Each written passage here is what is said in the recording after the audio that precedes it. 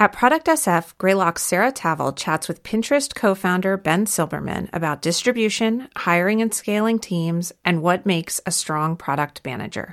This presentation was recorded at Product SF, an event hosted by Greylock Partners that brings together founders, PMs, and product leaders to talk about the challenges of building new, innovative products that change lives and create habits. For more podcasts, please visit news.greylock.com. Thank you so much, Ben, for joining us. Yeah, thanks for having me. Well, so Ben, let's start at the beginning for you, which is you graduate from college. And when's the moment when you start to realize, I want to spend my time building products for people?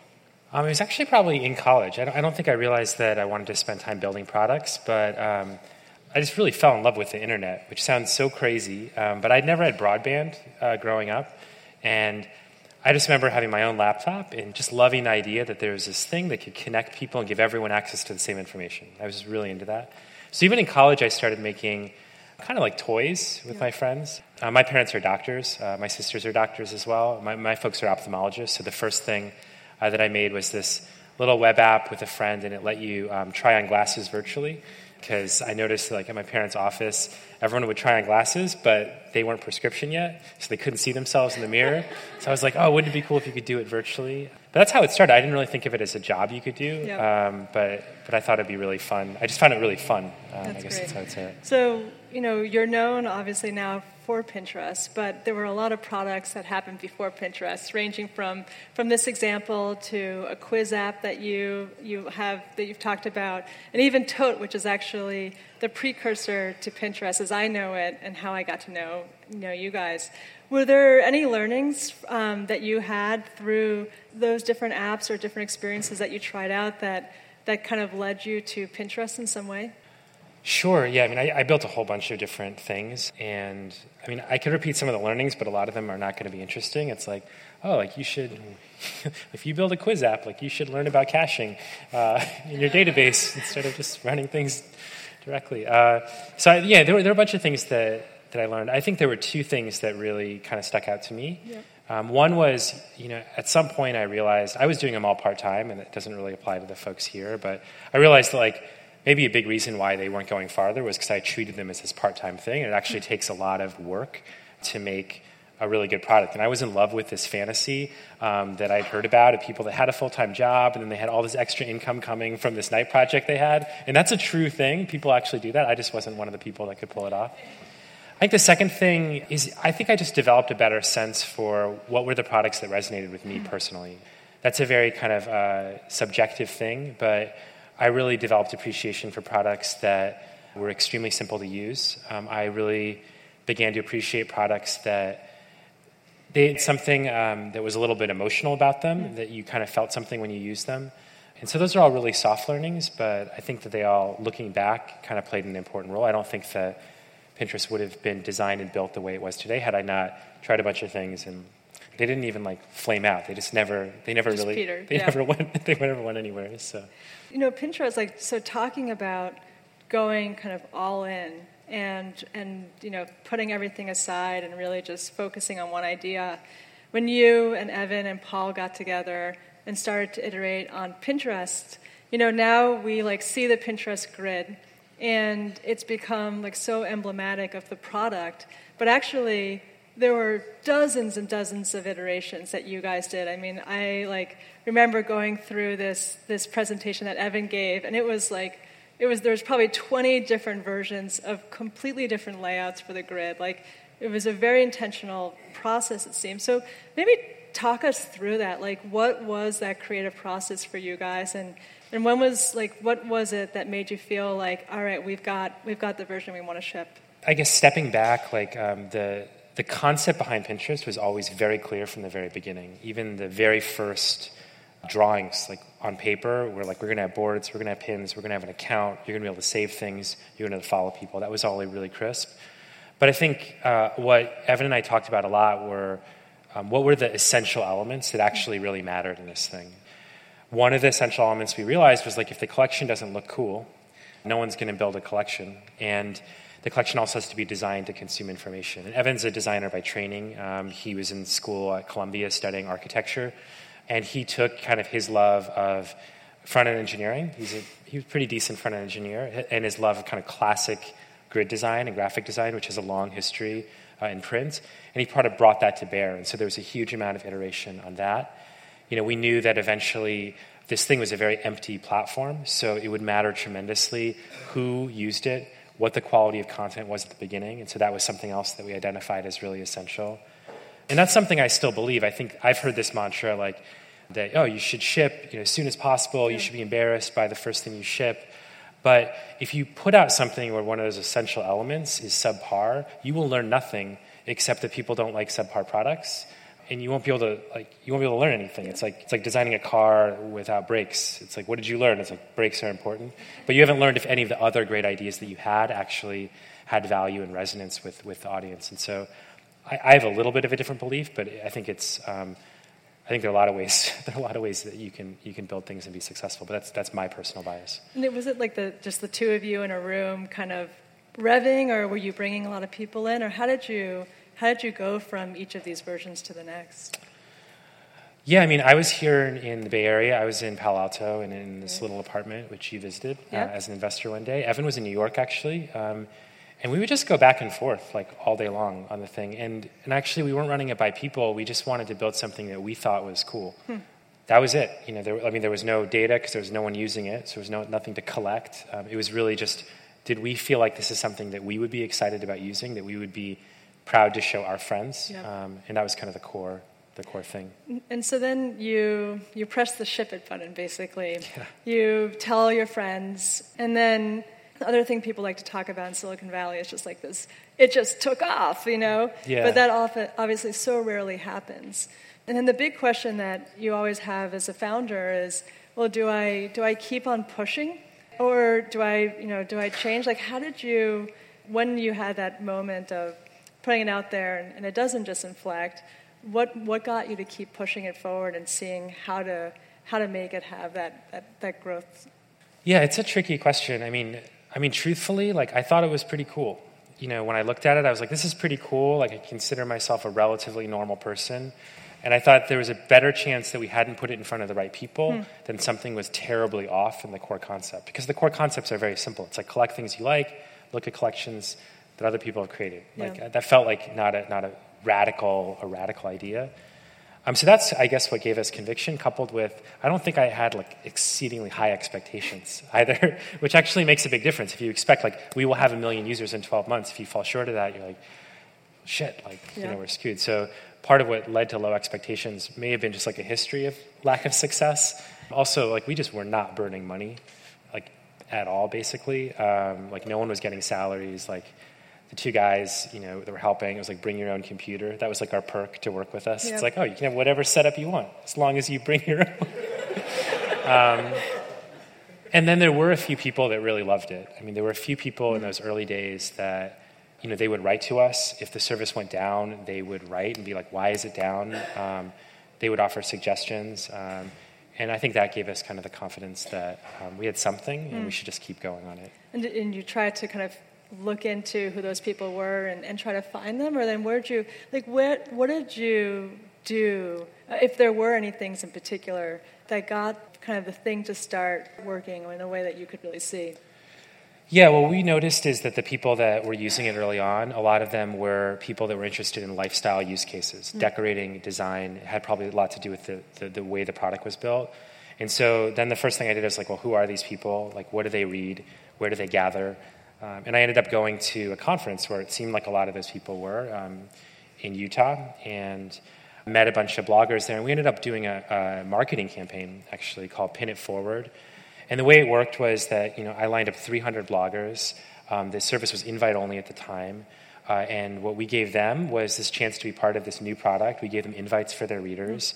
And we lined them up on 30 consecutive days. So collectively, we didn't think about it this way, a lot of people read those blogs. And so for a month, every single blog that you were reading was a blogger who you cared about personally saying, hey, I've created this account on this new service, here it is, and here's a blog post about that account. And so that actually marked a pretty important moment for us, because that was when we started to see it growing, not because of the invite system, but just because month on month more and more people were hearing about it. and then they were really enjoying the product, and the quality of that content was extremely high. We, I spent a ton of time making sure that every one of those early users had a really good experience, and we set very strict expectations on what was in and what was out of the service. So you couldn't upload personal photos to it. Like, we blocked pinning from Facebook. We required that you had a description, even though it was a ton of work, because we felt like that would be an important part. So we you're wrote even adding emails, friction into the product in a way, just to create that kind of early, the type of content that you want in the experience. Yeah, I mean, I always thought, like, when I use products, like especially products where there are other user accounts, you basically model your behavior off the other users, right? It's just like it's like, I don't know, if like you're in a bathroom in a college campus and there's like graffiti in the stall, you're like, oh, I guess I can put graffiti in the stall. And if you're in a normal place, you're like, you don't do that. So we felt like it was really important that every person would then set the example for the next person. And we made them feel like that too. So when you joined, you would get this email from me that's like, hey, we're welcoming you to the community. It's a big responsibility. We want to make this place a really special place. And I think that served us well in the early days of the company. And a lot of people now, like when you're starting a company, like we had Reed and James talk about this earlier, it's like day one you start the company, you should be thinking about how to build distribution into the product. Was that something that you guys thought about from in the kind of beginning of Pinterest, or did it come later in the process? Well, I mean, day one, the first thing you should think about is are you building a good product? And if it's a really good product, I think that some amount of distribution will follow. I just really sincerely believe that, because everyone has this like computer in their pocket, or so some form of distribution will follow, because they'll be like, hey, look at this really cool thing. And if that's not there, then none of the rest of it matters. Like, literally doesn't matter at all. And then from there, I think that what you have to do is look at the natural behaviors that are happening and see, is there a way to amplify those behaviors? There are companies that have done it in spite of that. Yeah. So they've invented mechanics, but generally I think those products are kind of like skeezy, and because they basically do something that's not in line with what the users do, which isn't necessarily a bad thing, but I've never really loved those products at a very personal level. You know, Pinterest, it's now a company with hundreds of employees, and you're obviously a very product-centric CEO, and in the beginning it was you and Evan figuring out what the product experience is. Now, obviously, it's a very different world for you, whether you like it or not. And so, what do you think about, or how do you think about your role now in the product process that happens at Pinterest? Man, this has been so hard for me, actually. I think that the right mindset that you should hold is that the people that are building the product, you've hired them for a reason. Like, they have amazing judgment. They're generally far more talented. And your job is to give enough clarity of vision that they can align their talents against that, and then to set a common expectation at the company of, like, what's the level of rigor that we should hold? What are the principles that are important that we're collectively accountable to? And the reason I say it's hard is two things. Like, one is just, like, psychologically.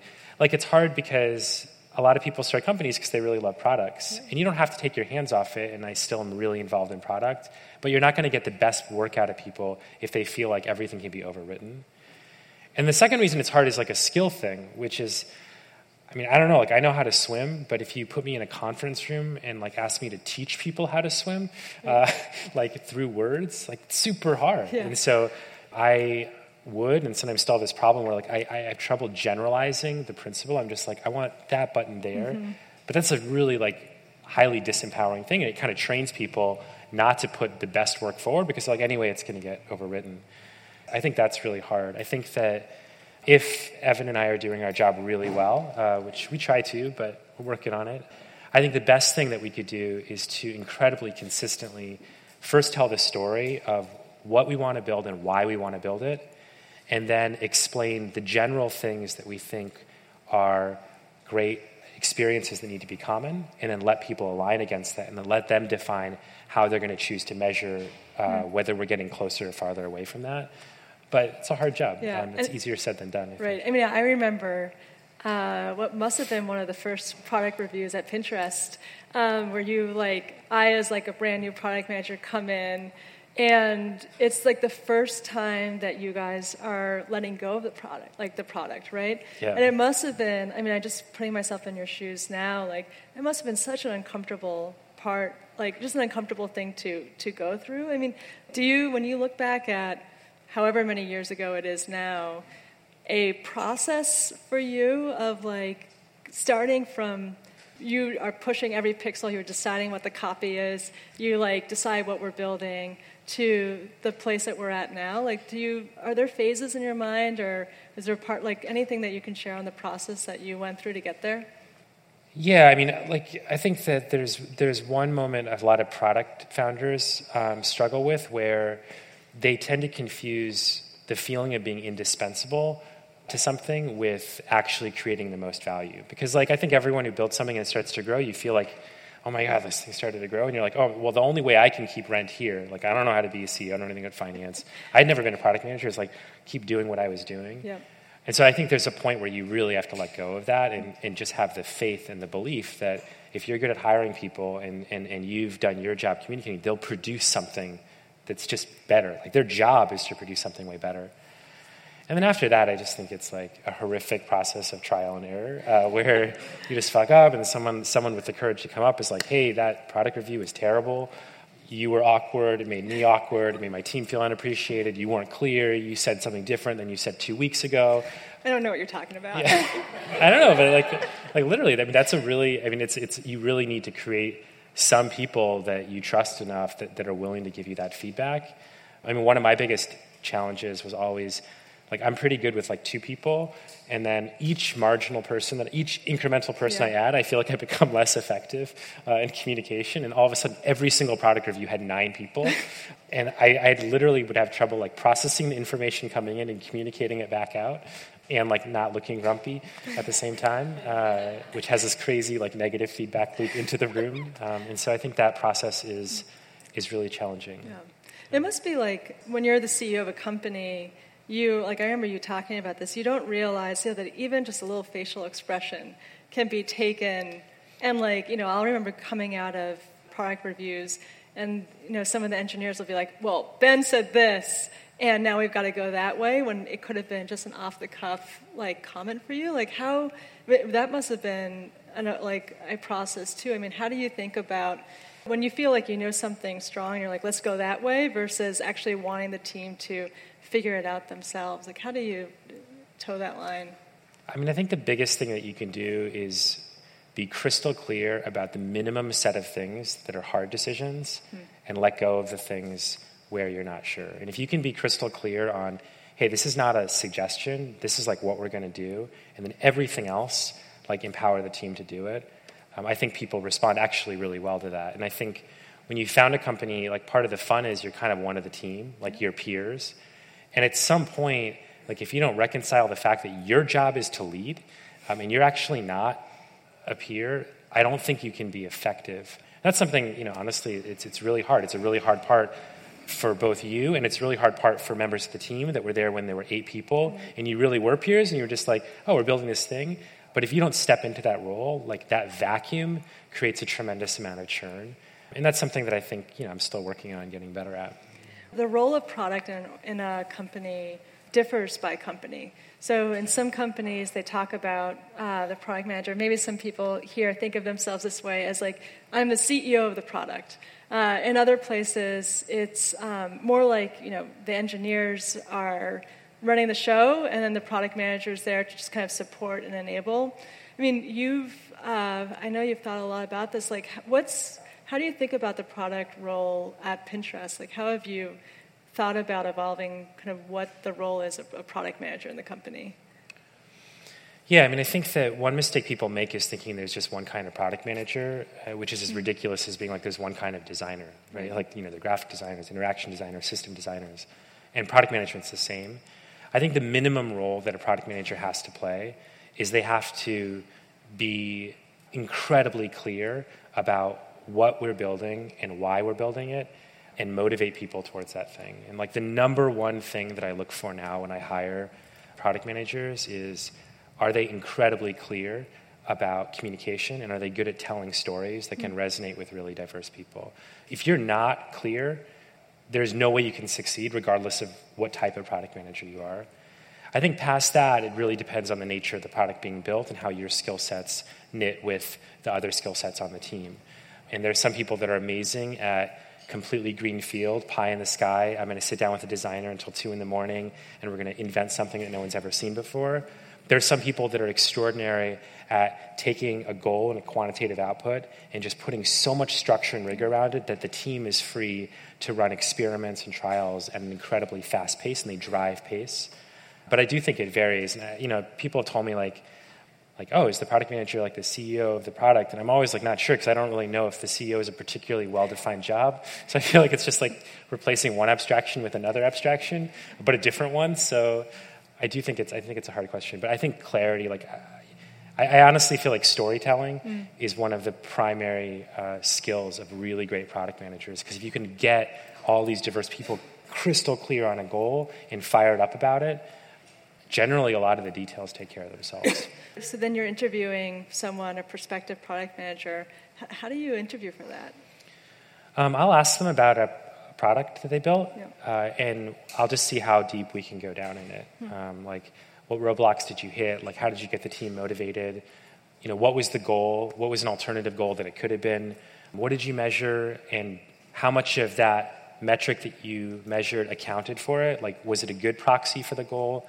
What would you do if, you were unclear? I mean, I'll just see how far down they can go. And I'm not really, obviously I won't know their product as well as they will, but I just want to get a sense for, is this a person, A, who has a history of shipping things that are good, and B, seems to be able to communicate and bring people along with that. Product is, it's, I suppose, a craft where you can just always just continue to improve your ability to create incredible products. How are you pushing yourself to just continue to improve and evolve as a product leader? I'm actually just trying to get better as a leader. I feel like that's my core job, and to get better as a recruiter and get better as someone that can inspire people to do really good work. But I use a ton of products, and that's just something that everyone who knows me knows this about me. I think I'm still kind of in love with technology products. And I have all these phones at home, and they're all loaded up with all these crazy products. They're set to different country codes, and I go to all the different app stores. I don't know. I just want to use them, honestly, because I'm just curious what it is that people are enjoying. And I think that right now there are a lot of amazing products, being built all over the world, and not just software products. We were talking before. I think video games which is software, are amazing. I think there's a bunch of really there's just a ton to learn. One thing that I've been trying to understand more are more commodity products, and how do they become dominant in their space? I was reading this story about Ben and Jerry's ice cream. I'm like, how does an ice cream product become dominant? It doesn't disrupt anything. In fact, it's more expensive, and I don't know. I think I'm just curious about how that comes to bear, and I think there's a lot that can be learned. I mean, software especially is a very, very young and very immature field. And so I think a lot of the patterns have not been well developed yet. Well, why don't we turn it over to questions from the audience? Any questions? Hey Ben, are you still sitting in product reviews today? If so, how are you handling yourself in those? I am in product reviews. So what do I do? So first of all, I press people extremely hard on why we're building the product. And they should be able to describe it succinctly and clearly in a way that it doesn't matter if you're quantitative or a designer, not that designers aren't quantitative, or if you're a visual person or an artist, you should really viscerally understand it. And then, I do basically two things. I ask questions about things that I don't think make sense, and then if there's something that I feel is outside of the guardrails of where we go, I try to say, I think this is the direction you should go. Hopefully, if I'm doing my job, the number of times that I'm doing that is always shrinking. And I'm really lucky to have a great leader of product and a great head of engineering that have sort of the weight of that. And so a lot of it for me is actually just staying educated on how the whole group is thinking and sort of pushing it in the right direction. There are a few products that I'm personally very involved in, but there are not, and I'm very involved in them, but it's not the majority of products. Hey man, how did you guys decide to switch from Twitter to Pinterest? The question is, how did we decide to switch? So prior to Pinterest, we'd formed a company and we'd taken funding trying to build catalogs on the iPhone called Tote. I guess two things. One, no one was using it. And in fact, we couldn't even get it approved by the store. And so there was nothing to do. There was literally nothing to do. We were just making fabricated plans about this is what we're going to do when we release the application. And then we started working on Pinterest, honestly, because I was bored, and we thought this would be this really fun project, and I was just so frustrated waiting to get this thing approved. and we just wanted to build it.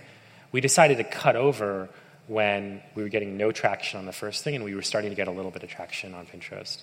That's when the cutover happened, and that was actually a really nerve-wracking moment because we had to tell these investors, and our first angel investors were not esteemed Silicon Valley investors. They were like random people that we had met, and we were terrified that they would be like, no, we need all of our money back. And I didn't realize that they had probably already written it off. I remember writing that email and being so afraid that I wrote this overly long email about why we were switching, because I literally thought they were going to get it and my phone would blow up and they'd be like, I want my $15,000 back. I wanted phone catalogs, not some bullshit website. So I was really actually happy, and I'm still thankful that they were supportive kind of through that entire transition. What was the time frame on the time you spent on Tavel? When you said no users to the Pinterest had a little bit of user traction, was that tens, hundreds, thousands? It grew really slow. I mean, I think more than 6 months in, it was under a few thousand people. We worked on Tote for better part of, 7, 8 months, but that's inclusive of finding engineers to help us build it and things like that. Out of all the years that you've evolved the product, is there an example that you could talk through of an existential product question that you as an organization wrestle with and pick the direction on whether it's the right one or the wrong one? Yeah. A really interesting one for us was, when we launched Pinterest, my theory was that Pinterest would be very, very social, that you'd use it and follow your friends and you'd get this facet on your friends' interests. And early on, what we realized was there was some of that, but actually what people really cared about were the recommendations. And there were some people you cared about, but they weren't necessarily your friends, or at least not all of your friends. And so we had to make this decision of are we going to push a lot more recommendations that we believe that you're going to enjoy into the product. And today, the majority of pins that people see in their home feed, and certainly the ones they engage with the most, are recommendations. But that's a pretty fundamental difference. And it's something that actually there's a cohort of people that really hate. They're like, why are you sending me these recommendations? And we know that people actually engage with those recommendations, but they hate it because there's a discontinuity between what they expected and, frankly, what the product design conveys to this day. That's something we need to work on, and what they were seeing. And whenever there's that discontinuity, you should expect that people will be upset about it. But that's a pretty fundamental one that we still are kind of looking at today. Anybody else? What would you say has been the most stressful time for you from starting Pinterest up to now? Or the scariest? Oh my God, I'm a pretty Joe, come on. I'm a pretty tightly wound human being. Just to be honest with you. Gosh, the most stressful. Maybe we can also balance it with that. I will say that once I asked Ben in a Q&A, what do you worry about? And it was a 10-minute answer. I said too much, and my team was just you need to tone it down. I'll tell you the times that I get the most stressed out. I have fundamental confidence that Pinterest as a product is something that can create a lot of value for a lot of people. I am 100% convicted in it. I have no doubt. I think when I get most stressed is when I feel like I'm not sure how to orient people in the team towards their greatest strengths. And I tend to overestimate the downside of changing people's roles or communicating, and underestimating how much people just want to be in a role where they know they're having a ton of impact and their skills are being utilized the best. And I guess that's something that comes as you become a more experienced manager. I'd never managed anyone before. But those are the times that I'm most miserable, when I'm oh my gosh, I've got this person, they have this strength, but it's not aligned here. Should I make a switch or not? Far and away, those are the times that I'm personally the most stressful. What about the other side? One of the highlights for you? What are the highlights for me?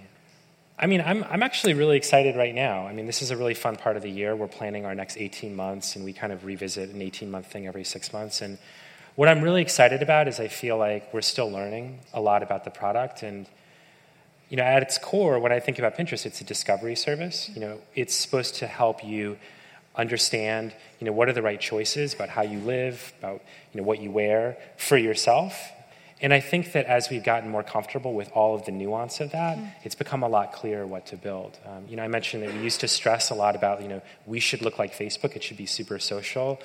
And ironically now, I think one of the great things about Pinterest is that it's really about you. There's so many services that are kind of pushing you to project a specific image. And Pinterest is a very unique place in that there are other people there, but you're primarily thinking about what are my tastes and my aspirations. So that's really exciting, and it's really exciting to me as well that like when I look across not just my directs team, but past that, like everyone is like way better at their job than I would be, like way better. And Evan and I joke about that all the time, that like we would never get hired back into the company. But that feels really good because the pressure is not just on you. There's always pressure on the leaders. The pressure is kind of on an entire company to build something. I think that's something that makes me really happy every day. Yeah, I think of Pinterest as a product with a specific demographic. I don't know if that's actually supported by the data, but I'm curious if that's something that you thought of early on, or if you saw it organically and how kind of your product thinking reflected against that. Yeah, I think the perception of Pinterest is that it's used by like women in the Midwest to like save photos of Ryan Gosling or something. And there are women in the Midwest saving photos of Ryan Gosling.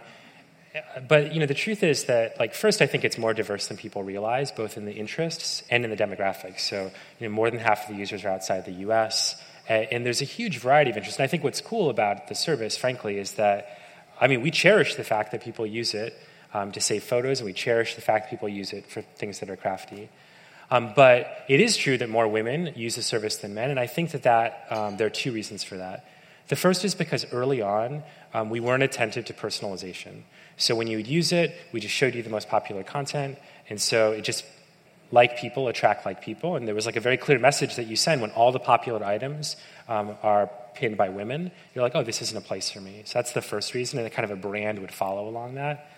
I think the second thing is there is something about the product, and I can't put my finger on exactly what it is, mainly because I don't know enough about like core gender differences in the world to say confidently about it. But there's obviously something about the product that resonates more, and that experience of thinking about like what's in my future, being in a place where it makes you feel confident about who you are and your tastes, that I do think resonates with women. But my hope and my dream for the company is that we can build a discovery service for everyone in the world. And I think we have to evolve the product, and we have to get better at personalization to actually accomplish that. Thank you.